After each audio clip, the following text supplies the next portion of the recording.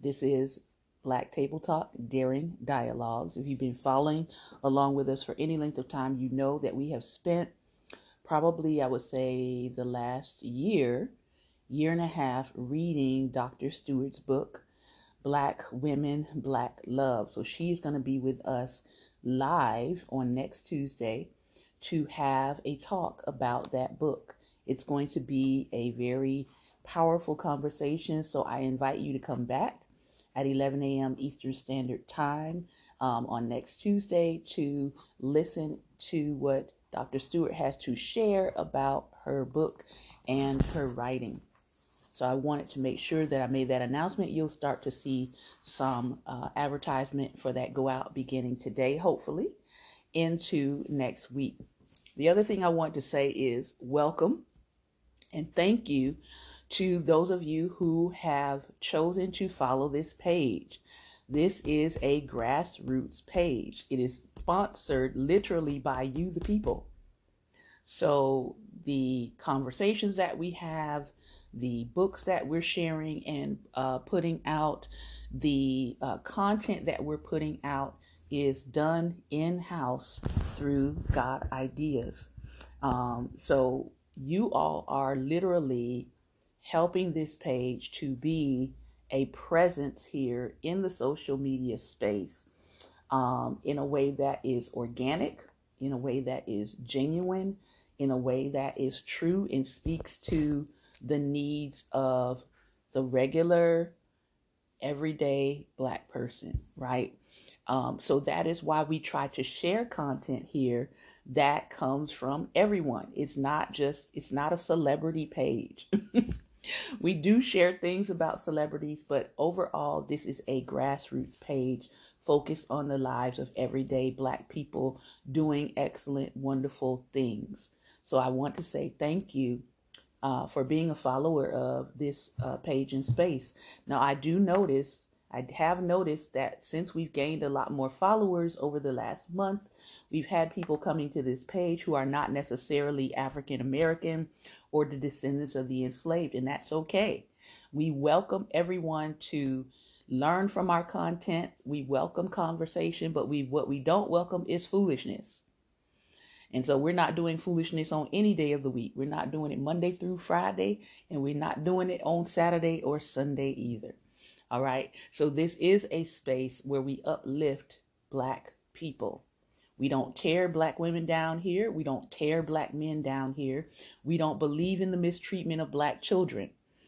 So if you want to know what this page is about, what the content is about, the best way to get an idea of that is to watch our videos, watch my reels, watch our lives that we present on Tuesdays at 11 a.m. Eastern Standard Time so you can hear my heart and know what it is that we want for this space.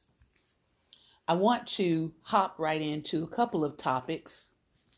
As I said, thank you all for following, for liking, for sharing. We've had several of our videos go viral within the last month, which tells me a lot about the kind of content that Black people want to see and hear. Oftentimes, we get told that the only thing that Black people will pay attention to is crime, ratchetness, and drama. And wow, yeah, that's what we get told. That's what we get sold as an idea about us as a people. And you all are literally proving that to not be true. So I want to say again how thankful I am that you are in this space, that you're liking, that you're sharing the content, that you are following, because you're making a statement by saying, this is what we want to see more of. We want to see positive, uplifting things about ourselves, about our culture, about our people from this social media space. This is super important because we know that all of these spaces run by algorithms. And so if the algorithm is on the positive, it will begin to shift to that. So it is very important for us to get the word out about this page. And our mission and goal is to uplift, empower, and inspire. Uplift, empower, and inspire. Are there other things happening in the world? Yes. We see quite a bit of that. Um, are Black people under attack in the United States? Yes, we see that. But are Black people also marching on, doing our thing, being excellent, empowering ourselves, empowering our own communities, making history in spite of every other thing that has been thrown at us? Absolutely. That too is happening. And so we want to make sure that we get a complete picture of Black life. Now, one of the hot topics that's going on right now is a quote unquote revival that is happening on a college campus. And some people are pushing back against this revival. They are labeling it or hashtagging it the Asbury Revival. And the question came that the majority of this revival is centered around white people, and it's centered around sort of music and singing. And the question was asked, by definition, is this really a revival? We're talking about in the Christian sense, right? And I want to read you something that James Cone said, and I think it's really important, especially when we look at faith traditions and what has happened in history. He said, this means that if you're talking about a theology that includes Black people, because that's been one of the criticisms of this particular revival, is a lot of times media attention is only centered around Christian things when it's white people leading it or white people involved in it. So that has been some of the criticism. And the question came, if it is a revival, if it is a gospel that is largely about singing and not about reparative processes and not about facing America's moral dilemmas, facing America's moral debt, then is it actually a revival? Which is a very good question. James Cone said it this way, and this is James Cone on Black theology and a religious authority. He says, Black theology is not prepared to accept any doctrine of God, man, Christ, or Scripture which contradicts the Black demand for freedom now. It says, Black people have come to know Christ precisely through oppression because he has made himself synonymous with Black oppression. Therefore, to deny the reality of Black oppression and to affirm some other reality is to deny Christ. Black theology must say, if the doctrine is compatible with or enhances the drive for Black freedom, then it is the gospel of Christ.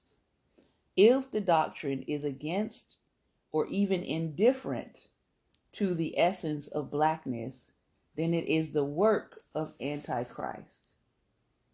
Black theology is not prepared to discuss the doctrine of God, man, Christ, church, Holy Spirit, the whole spectrum of Christian theology, without making each doctrine an analysis of the emancipation of Black people. It believes that in this time, in this moment and situation, all Christian doctrines must be interpreted in such a manner that they are unreservedly saying something to Black people who are living under unbearable oppression. So the question comes, if you are having a Christ-led revival, and people go to examine your revival and they see that it's largely non-inclusive. They go to examine your revival and this is what they see, and they don't see anyone speaking the message of Christ, and they don't see anyone calling our nation to repentance, and they don't see anyone calling our nation to repair the people that are unrepaired in this country, if they don't see anyone calling for doing justly, loving mercy, and walking humbly with God, if they don't see anyone calling for reparations for Black Americans, but all they see is singing, then your revival comes into question. Is this an actual revival, or is this a concert? Is this just an extended concert of lively singing and people who have, continue to extend that lively singing for a couple of days, and now you have media attention brought in to say that it is a revival? I tell you this much. I tell you, we are in 2023 and people are not fooled. People are not deceived. Okay, you might be deceiving yourself, but people around you are not deceived as to what it is that is actually going on.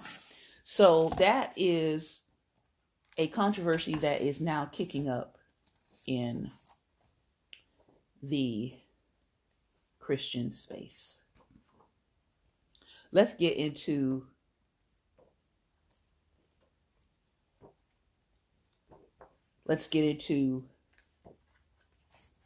HBCU icons. I'm going to try to pick someone that we don't often talk about. The book is called Historically Black American Icons Who Attended HBCUs. This is a new release book, beautifully illustrated with lots of iconic figures. I would encourage you to get this for anyone, middle school level student, high school level student, college level student, even as an adult. It's a great resource to add to your library. Today we're reading about Bob Hayes first, who was an athlete who attended Florida A&M University.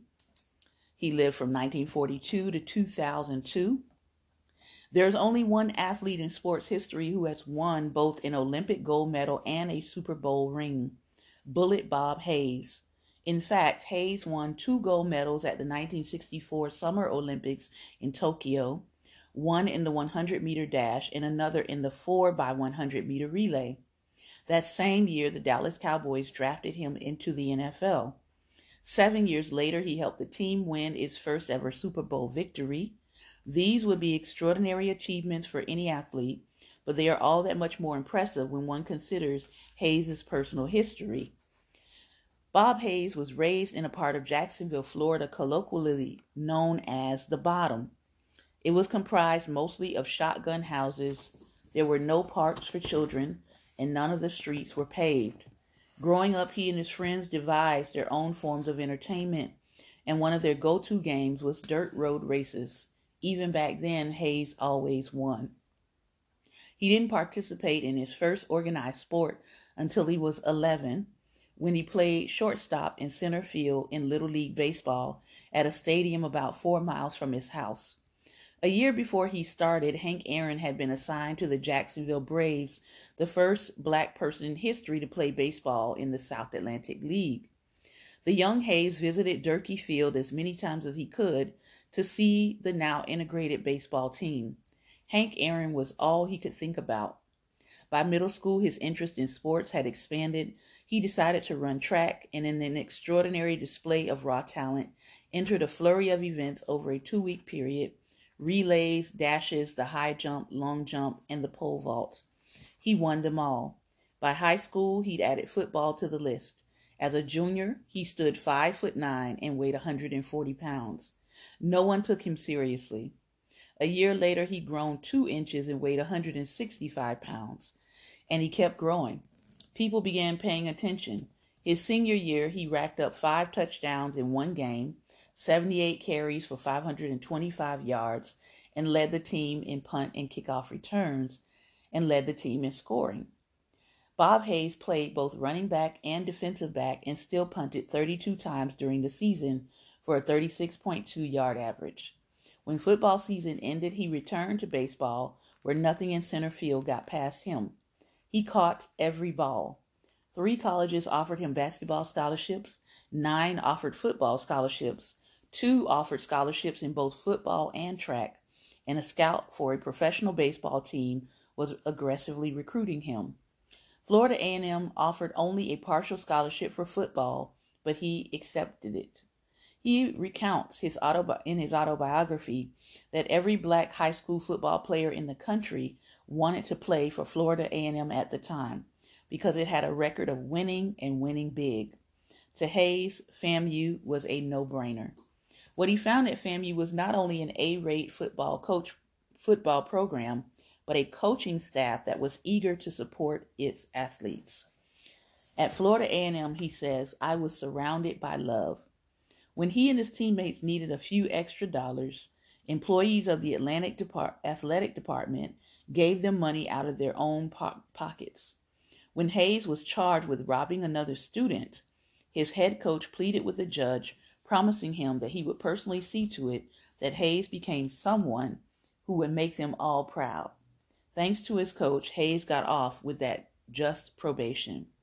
The support he had at FAMU carried him to the 1964 Summer Olympics when he was just 21 years old. In the 100-meter dash, Bob Hayes tied the current world record of 10.06 seconds, winning his first gold medal, all while running in borrowed spikes. He followed up with another gold in the 4x100-meter relay, establishing a new world record of 39.06 seconds. His relay leg hand time between 8.5 and 8.9 seconds was clocked as the fastest in history at the time. That same year, the Dallas Cowboys drafted him into the NFL. For 2 consecutive seasons, he held and led the NFL in receiving touchdowns. 4 years later, he was leading the NFL in punt returns, but it's his 1971 season that's talked about most often. During this year, Hayes won a Super Bowl ring. In 2009, Hayes was inducted into the Pro Football Hall of Fame.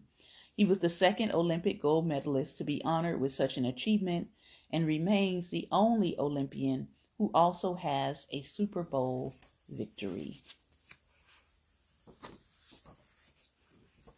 That is an icon that attended an HBCU. Let's move to the next section of this book entitled The Hip Hop Generation, College Years, 1980 to 1999. From the crack epidemic to the AIDS crisis, students of this era faced a slew of socioeconomic ills and stereotypes. I would be considered a part of the hip hop generation. I attended college from 1995 to 2000. If politicians weren't accusing the men of being super predators at this time, then they were accusing the women of being welfare queens. Brown versus Board of Education had finally grown legs, and the results weren't always in the favor of predominantly black institutions. Affirmative action was booming, which meant many smart black students were committing to Ivy League institutions at this time, not HBCUs. During this time, Division I colleges, historically white institutions that maintain some of the country's largest athletic budgets, they began aggressively recruiting black student athletes. It seemed HBCU enrollment was taking hits from all sides. The shifts weren't all negative. Administrators of the prior era had buckled and implemented Black Studies programs, and as a result, pride for HBCUs was spreading beyond the campus. In the year 1991, we saw the creation of African American College Alliance clothing brand. Actors and musicians from Will Smith to Biggie Smalls were spotted in HBCU paraphernalia. The TV show A Different World was set in a fictitious HBCU campus, Hillman College, bringing the HBCU experience into millions of American households during this time. And then there were those unforgettable XXX rated student-led spring break events like Freaknik and Black College Reunion, neither one of which I went to. There was too much conversation about what could happen to you at Freaknik and what could happen to your, let's just say, what could happen to your academic future if you was caught on film doing any of the stuff that people were doing at Freaknik. So I didn't go. This provided students with the ultimate forms of escapism. Students of this era said to heck with stereotypes and carved out spaces for themselves and for each other. They regretted neither their actions nor the country's blowbacks. These were their college years. Now, that's definitely a generalization. I wouldn't say nobody regretted what they did during that era, but yeah. So let's take a look at an HBCU icon who graduated during this time. Taraji P. Henson. Let's talk a little bit about Taraji's rise from the HBCU. We know that Taraji P. Henson is an actress. She attended North Carolina A&T State University and Howard University. Taraji P. Henson is one of America's most acclaimed contemporary actresses. To date, she's earned an Academy Award nomination for Best Supporting Actress, a Golden Globe for Best Actress in a Television Series Drama, and the NAACP's 2015 Entertainer of the Year Award. And who can forget her performance as Yvette in John Singleton's now classic coming-of-age film, Baby Boy? Henson's range as a performer is undeniable, and she's quick to give credit to Howard University's Department of Theater Arts, but few know that Howard was not her first choice. Born and raised in Washington, D.C., Henson began taking acting classes as an elementary school student at the Kennedy Center. By the middle school time, she was entering competitions. Her performance as one of the witches in Shakespeare's Macbeth won her an award at a local Shakespeare festival. Good morning to those of you coming in. But competition in D.C. was stiff. When she auditioned for a coveted spot at the Duke Ellington School of Arts, she wasn't accepted. The rejection devastated her and she gave up on acting. Determined to establish a career in a field more reliable than performing arts, she graduated high school and enrolled at North Carolina A&T to study electrical engineering. There were two problems with this decision. The first was that she could not pass pre-calculus.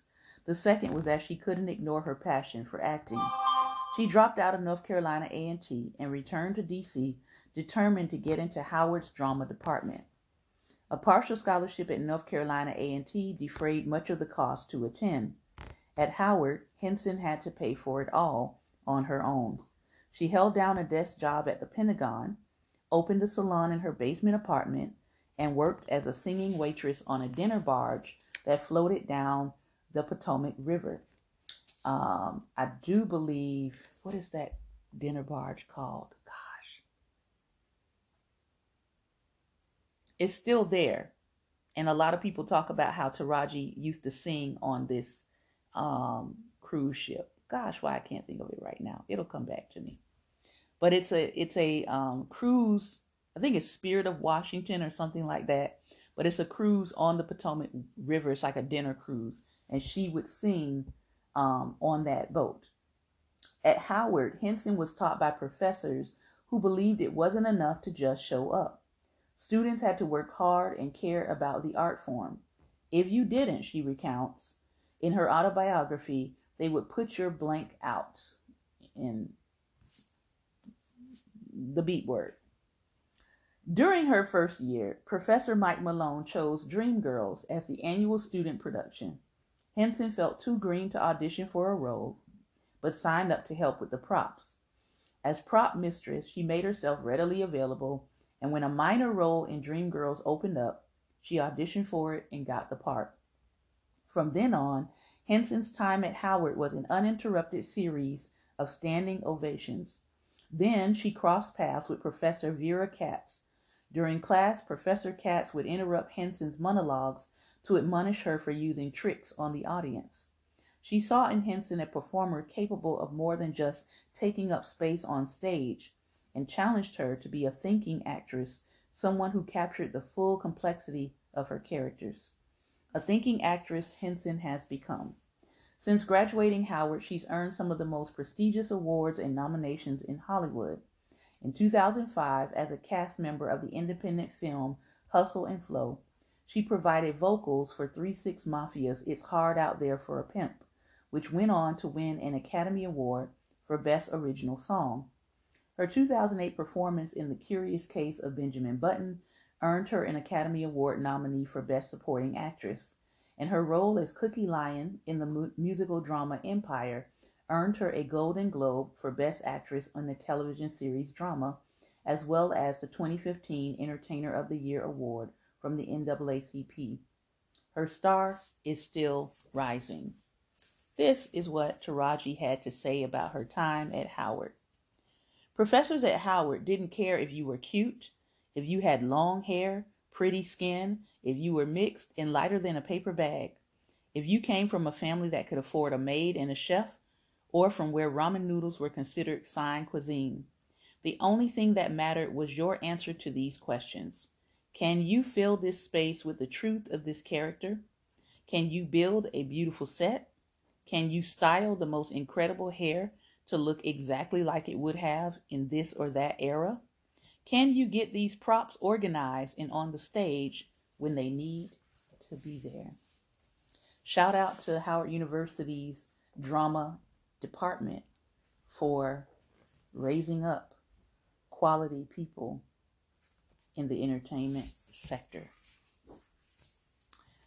All right, I've got one more book that we're going to take a look at, and then I will open the floor up for some discussion. We're looking at the book entitled, Isn't Her Grace Amazing?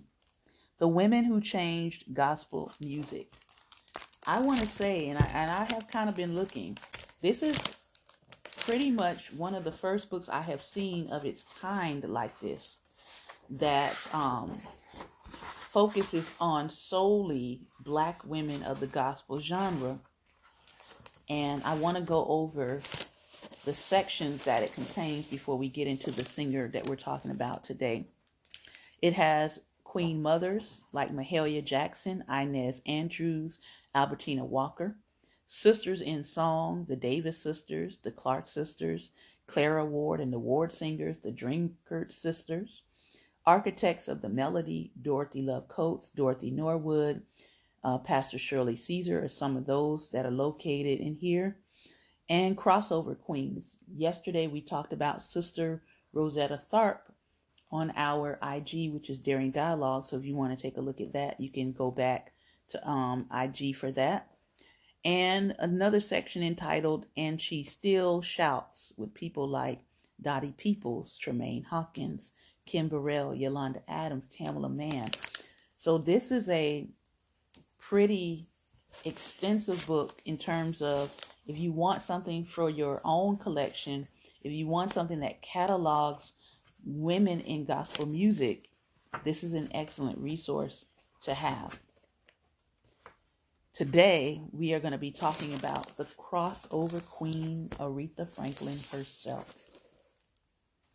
The picture I'm getting ready to show you is Aretha Franklin singing with BeBe Winans, performing during the 50th Annual Grammy Awards in 2008 at the Staples Center in California.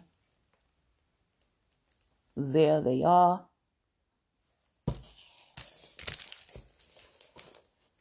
And let's hop into it. Aretha was born March 25th, 1942. She transitioned from this plane August 16th, 2018. Her hometown was Detroit, Michigan. Her notable gospel hits were Amazing Grace, You've Got a Friend, and Climbing Higher Mountains. Her crossover hits were Respect, Say a Little Prayer, and You Make Me Feel Like a Natural Woman. Her awards and accolades, some of them, 26 Grammy nominations, 18 Grammy Awards. In 1987, she was inducted into the Rock and Roll Hall of Fame. In 1994, she received the Grammy Lifetime Achievement Award. In 1994, she also received the Kennedy Center Honors. In 2005, she received the Presidential Medal of Freedom. In 2012, she was inducted into the Gospel Music Hall of Fame. And in 2019, she was given a Pulitzer Prize posthumously. This is Aretha in 1962 at a recording studio. The young and pensive and thoughtful Aretha. I got a chance to see both films on her. Very, very, very intense life. When Aretha Franklin stepped onto the pulpit of the New Temple Missionary Baptist Church in 1972, resplendent in a large green caftan, perfectly coiffed afro, and turquoise eyeshadow to match, she was a woman in full control of her artistic expression. By the early 1970s, she could have been anywhere in the world. Throughout the 1960s, she dominated the R&B charts with number one hits like Respect, Chain of Fools, and Think. But during two steamy nights in a Los Angeles church, Aretha was back to the core of her gospel roots, recording new renditions of gospel classics such as Holy, Holy, How I Got Over, and of course, Amazing Grace, that took the audience from tearful reverence to a Holy Ghost frenzy. It didn't matter how far Aretha went into the world, she was always Reverend C.L. Franklin's daughter, and her heart was always with the church, shared George Faison, legendary choreographer and frequent collaborator with the Queen of Soul throughout her career. Under the guidance of her mentor, the Reverend James Cleveland, and the soulful singing of the Southern California Community Choir, the recording sessions from those two electric evenings were the foundation of her album Amazing Grace, which would go on to become the best-selling gospel album of all time. Aretha was a sonic prophet, said Dr. Melanie Hill. Her voice reaches generations back into slavery.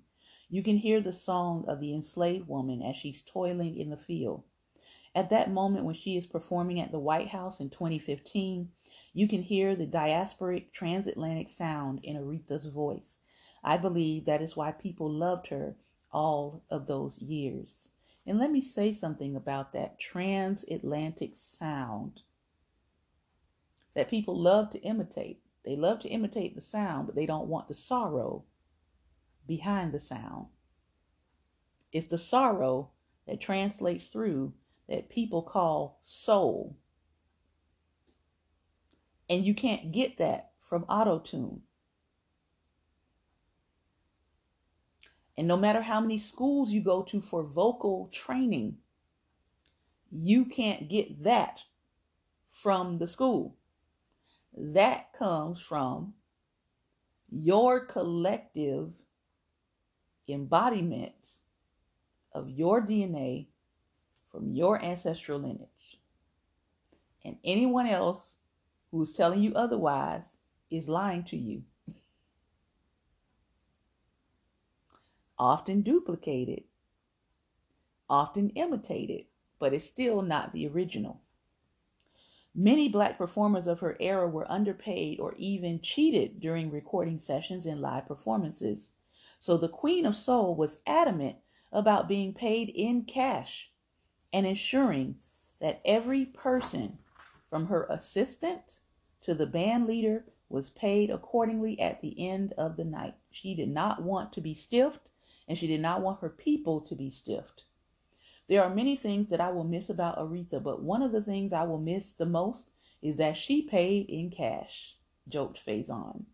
The Queen was serious about her business, and I appreciated that she ensured that everyone was paid and treated fairly. Over the next 40 years, Aretha would fulfill her title as the Queen of Soul with more than 26 Grammy nominations and 18 Grammy Awards under her belt. She also received, as we know, the Presidential Medal of Freedom, the Kennedy Center Honors, and numerous honorary doctorate degrees. But no matter how far Aretha's amazing voice took her, her gospel foundation was never far from her heart. Even when she was not officially singing gospel, she was always doing God's work.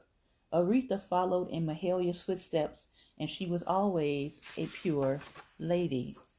Let me show you some images as we continue to read here.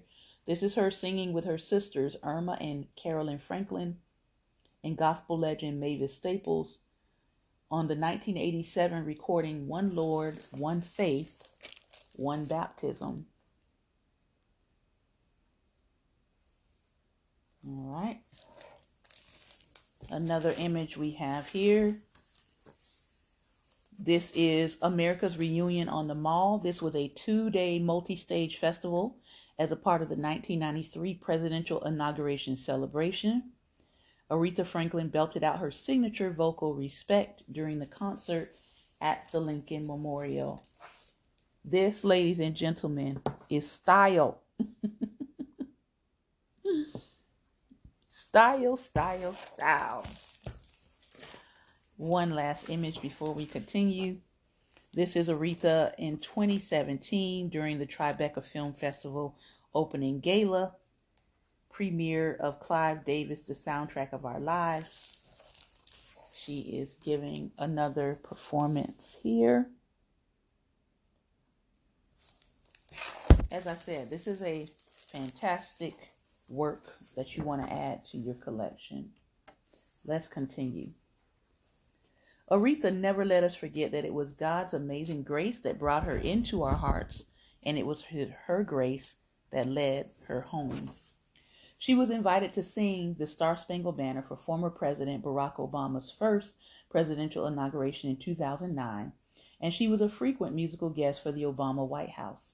In 2015, the Queen of Soul arrived on the stage of the Kennedy Center for one of her last 5 live performances in a floor-length cream gown and an elegant clutch in her hand.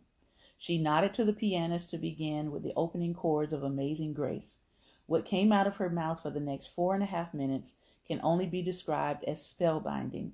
When the camera panned to former President Barack Obama, you could see him wiping away tears.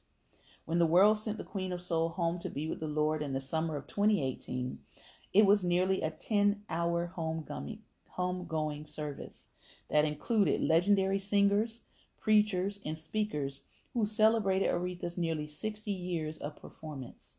Aretha never let us forget that it was God's amazing grace that brought her into our hearts, and it was His grace that led her home.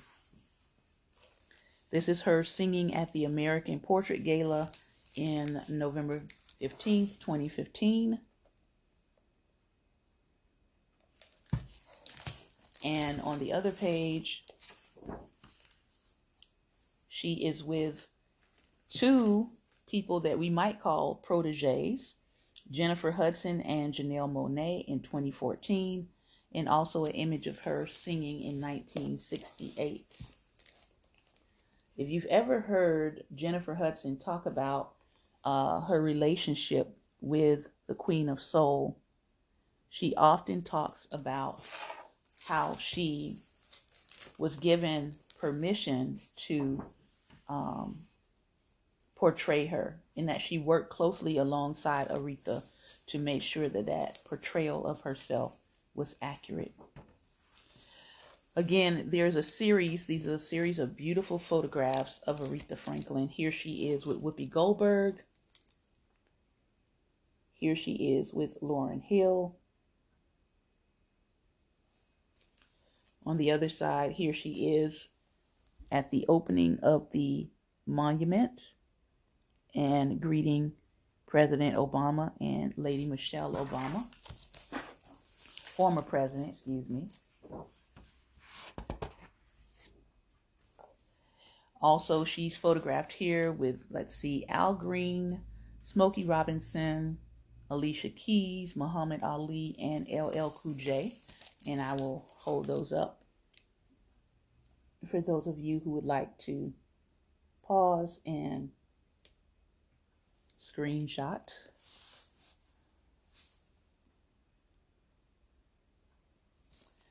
And ladies and gentlemen, that concludes my reading for today. Again, I want to thank you for your time and attention, for sharing in Black Table Talk with me. Next Tuesday at 11 a.m., we are going to have a live author guest on, Dr. Diane M. Stewart. She is a professor at Emory University, and she's written a fascinating yet timely work entitled Black Women, Black Love. And we're going to be hearing from her on next Tuesday. We'll be in conversation together.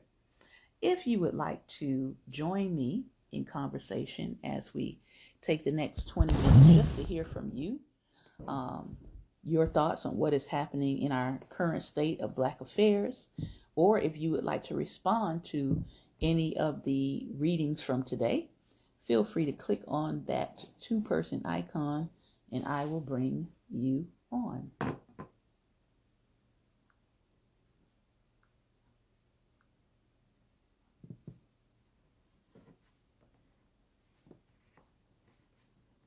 if you're interested in joining the chat today, or you can type me in the comments and we'll see if we can bring you on. Good morning. Good morning. How are you? I'm good. Okay. Well, frankly, I would like to touch on everything you spoke on today, and I think we can do this really, really quick. Go ahead. Okay. People not being fooled and not being deceived. That is actually the definition of being woke. Yeah, so let those who are listening in, let them know what you're referencing to. What part of our conversation are you talking about right now? Okay, this was in the beginning, Mm-hmm. when she was actually discussing things that things of our history, and actually goes into things that are happening right now, to where they're telling you one thing, and what they're telling you is not true. They're deceiving people. And I'm going to call out the party. Okay? The Republican Party. They're great at this. Misdirection, deception, everything. They're the ones that took the word woke and turned it into something that is actually not. You're right. Woke means that I can see, I know what's going on, you can't fool me. Mm-hmm. But now and actually they added some truth to it too, because they're calling it wokeness now. Right. Wokeness means that you can't fool me. I know what's going on. Mm-hmm. So I want everybody to be equal. See, I want to do away with injustices. Mm-hmm. And all these things. But they don't. This is why Ron DeSantis has made being woke a crime. Yeah, like literally before our eyes, he is weaponizing a word and making it illegal to have a certain level of awareness. And I'm going to say it again until people get it. This man's family came to America in the 1900s. The early 1900s, from Italy. I just want to tell people, you might want to do a little bit of digging into his background, because he is literally walking through the playbook of fascism. And we know that historically Italy dealt with a fascist leader by the name of Mussolini. So a lot of what I see him doing, I see him as Mussolini Jr.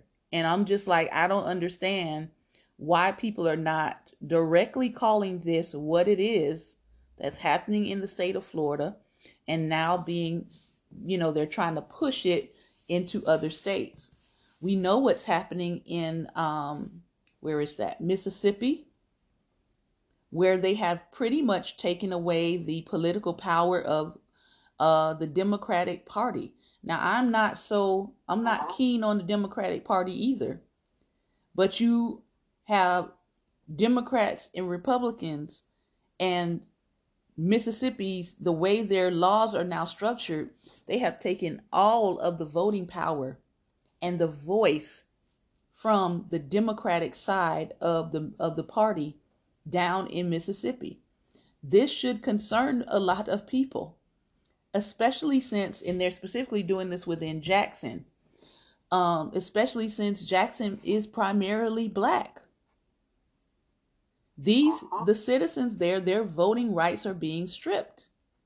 They're literally trying to enact a separate court in Jackson, Mississippi. They're trying to have two justice systems in Jackson, Mississippi. And why hasn't there been federal intervention to stop this from happening? See, I don't need a State of the Union speech as much as we need federal immediate intervention and action into people that are trying to push Jim Crow policies across states. Because that's literally what had to happen in the past.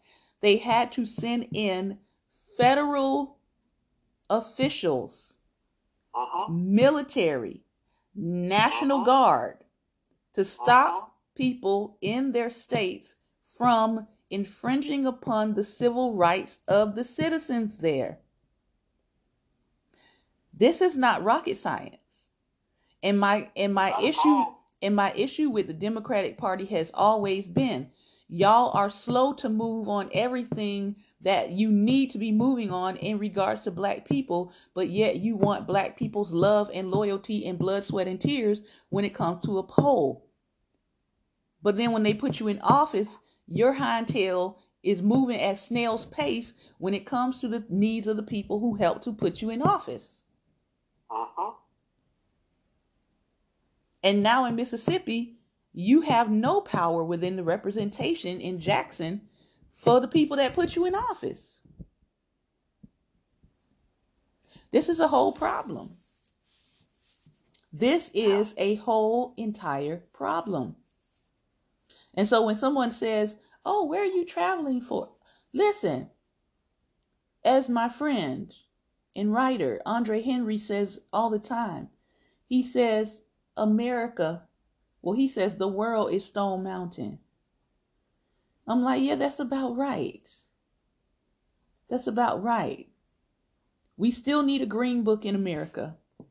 There are still places in America that you're not going to find me traveling to right now. Because there's no protection under the law. And we see there's not. Listen, I was in a conversation on something I was posted on Facebook, and almost pertaining to this same conversation actually. And then somebody had the nerve to say, Benjamin Lockett, blacks have more rights than anybody else now. I said, no. I said, on paper, we have equal rights. But that's on paper only. They're not being enforced. We're not allowed to walk in those rights as whites are. And not only that, we don't have more rights. We've never asked for more rights. We've asked for equal rights. Equal, and that's what I said. I said, no, we're supposed to have equal rights, and we got equal rights maybe on paper, but not in actuality. And the reality is, beyond civil rights, we should be operating in human rights. Because that's what's happening right now. This country is violating the human rights of black people, black citizens as a whole. Which is why, who is that? Attorney Crump and the family of Tyre Nichols is trying to take his case to the UN. Because this has got to stop at a higher level than the American court system. You have to take this to the World Council to deal with what's happening in America. But again, the problem with that is America funds most of the UN. So the likelihood that they would convict their funders is very slim. Even though they know that there are human rights violations and injustices and abuses going on, the reality is the United States funds many of the countries in the UN. So thinking that they are going to look at what America is doing and they've condemned it. They've condemned it several times. They've been condemning stuff since the 1960s. Doesn't walk us any closer to having this addressed. So what happens when human beings don't address their injustices towards one another?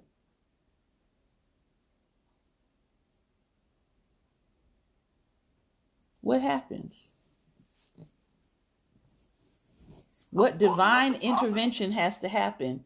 Because clearly it is not going to be human intervention that does right by us. Right. Nothing positive is going to happen. Not for them. Because as you said, and I've explained this to many people, America has been given time and time again to repent. And they refuse to do it. And I told them at this point, God is going to move in. And when he move in, y'all ain't going to like it. He's been giving you a chance to do it on your own. You keep refusing. And as I text to you, it got with the Tyree Nichols thing, when I was watching that video where you had these parents of people that cops killed, they were all making a statement, and I heard God clearly, this is the last cry. That doesn't mean that he's the last one that's going to be murdered. That means that, okay, I've given y'all the chance. You don't want it. So now I'm going to intervene. Sasal, I hope I'm saying that right. Sasal Lee says, apply pressure after as much as during election time. Votes required for human rights are equally important to reflect on injustice as well as justice. Yes, I sincerely believe that. Apply pressure. And not just apply pressure on white politicians. Apply pressure on the Congressional Black Caucus. Apply pressure on people who need to raise up younger people and put them in office because you're getting a little too old to fight. You're tired. We can tell. I mean, we can tell by what's not getting done that a lot of you all are tired. And we get it. So take on that emeritus role. Take on that advisory role. But please look for your replacements. Because we need people that are young enough and strong enough and knowledgeable enough to stay in the fight. Yep. And I'm going to say this. Farrakhan has been calling for something here lately. He wants it done this year. And Martin Luther King had called to boycott Christmas. Yeah, I've heard about that. About going from November to February or something? Yeah, well, actually from November to after January 1st. Matter of fact, the day from Thanksgiving. Don't even do Black Friday. Shut it down. If you went from there to January 2nd or 3rd or anywhere in there, do you know the damage that would do this country financially? Us being the largest consumer in this country. Now, I would amend that to say, pare your shopping down to Black retailers. I do that anyway. I do that just on a daily basis. I try to, whatever I'm buying, I try to find a Black retailer for it first. So I've been on that boycott for about a decade now. But I know a lot of people are like, I must have this, I must have that. But if you pared all of your resources down to Black farmers, Black-owned grocery stores, Black-owned clothing retailers, and focusing on your basic necessities, focusing on, I'm only purchasing my basic necessities. And then if I'm getting anything outside of my basic necessities, I'm going to find a Black retailer. And we have enough sites where we can find Black-owned goods and services. You got WeBuyBlack.com that's got a whole directory. There's some other sites out here that have full directories of products from A to Z that you can purchase from Black people. Here's another thing you can be doing between November and, January 2nd. Meeting with your family. Making sure people have things like life insurance, health insurance. Creating a living trust for your family. That's what you can be doing with your money. You can be establishing a living trust.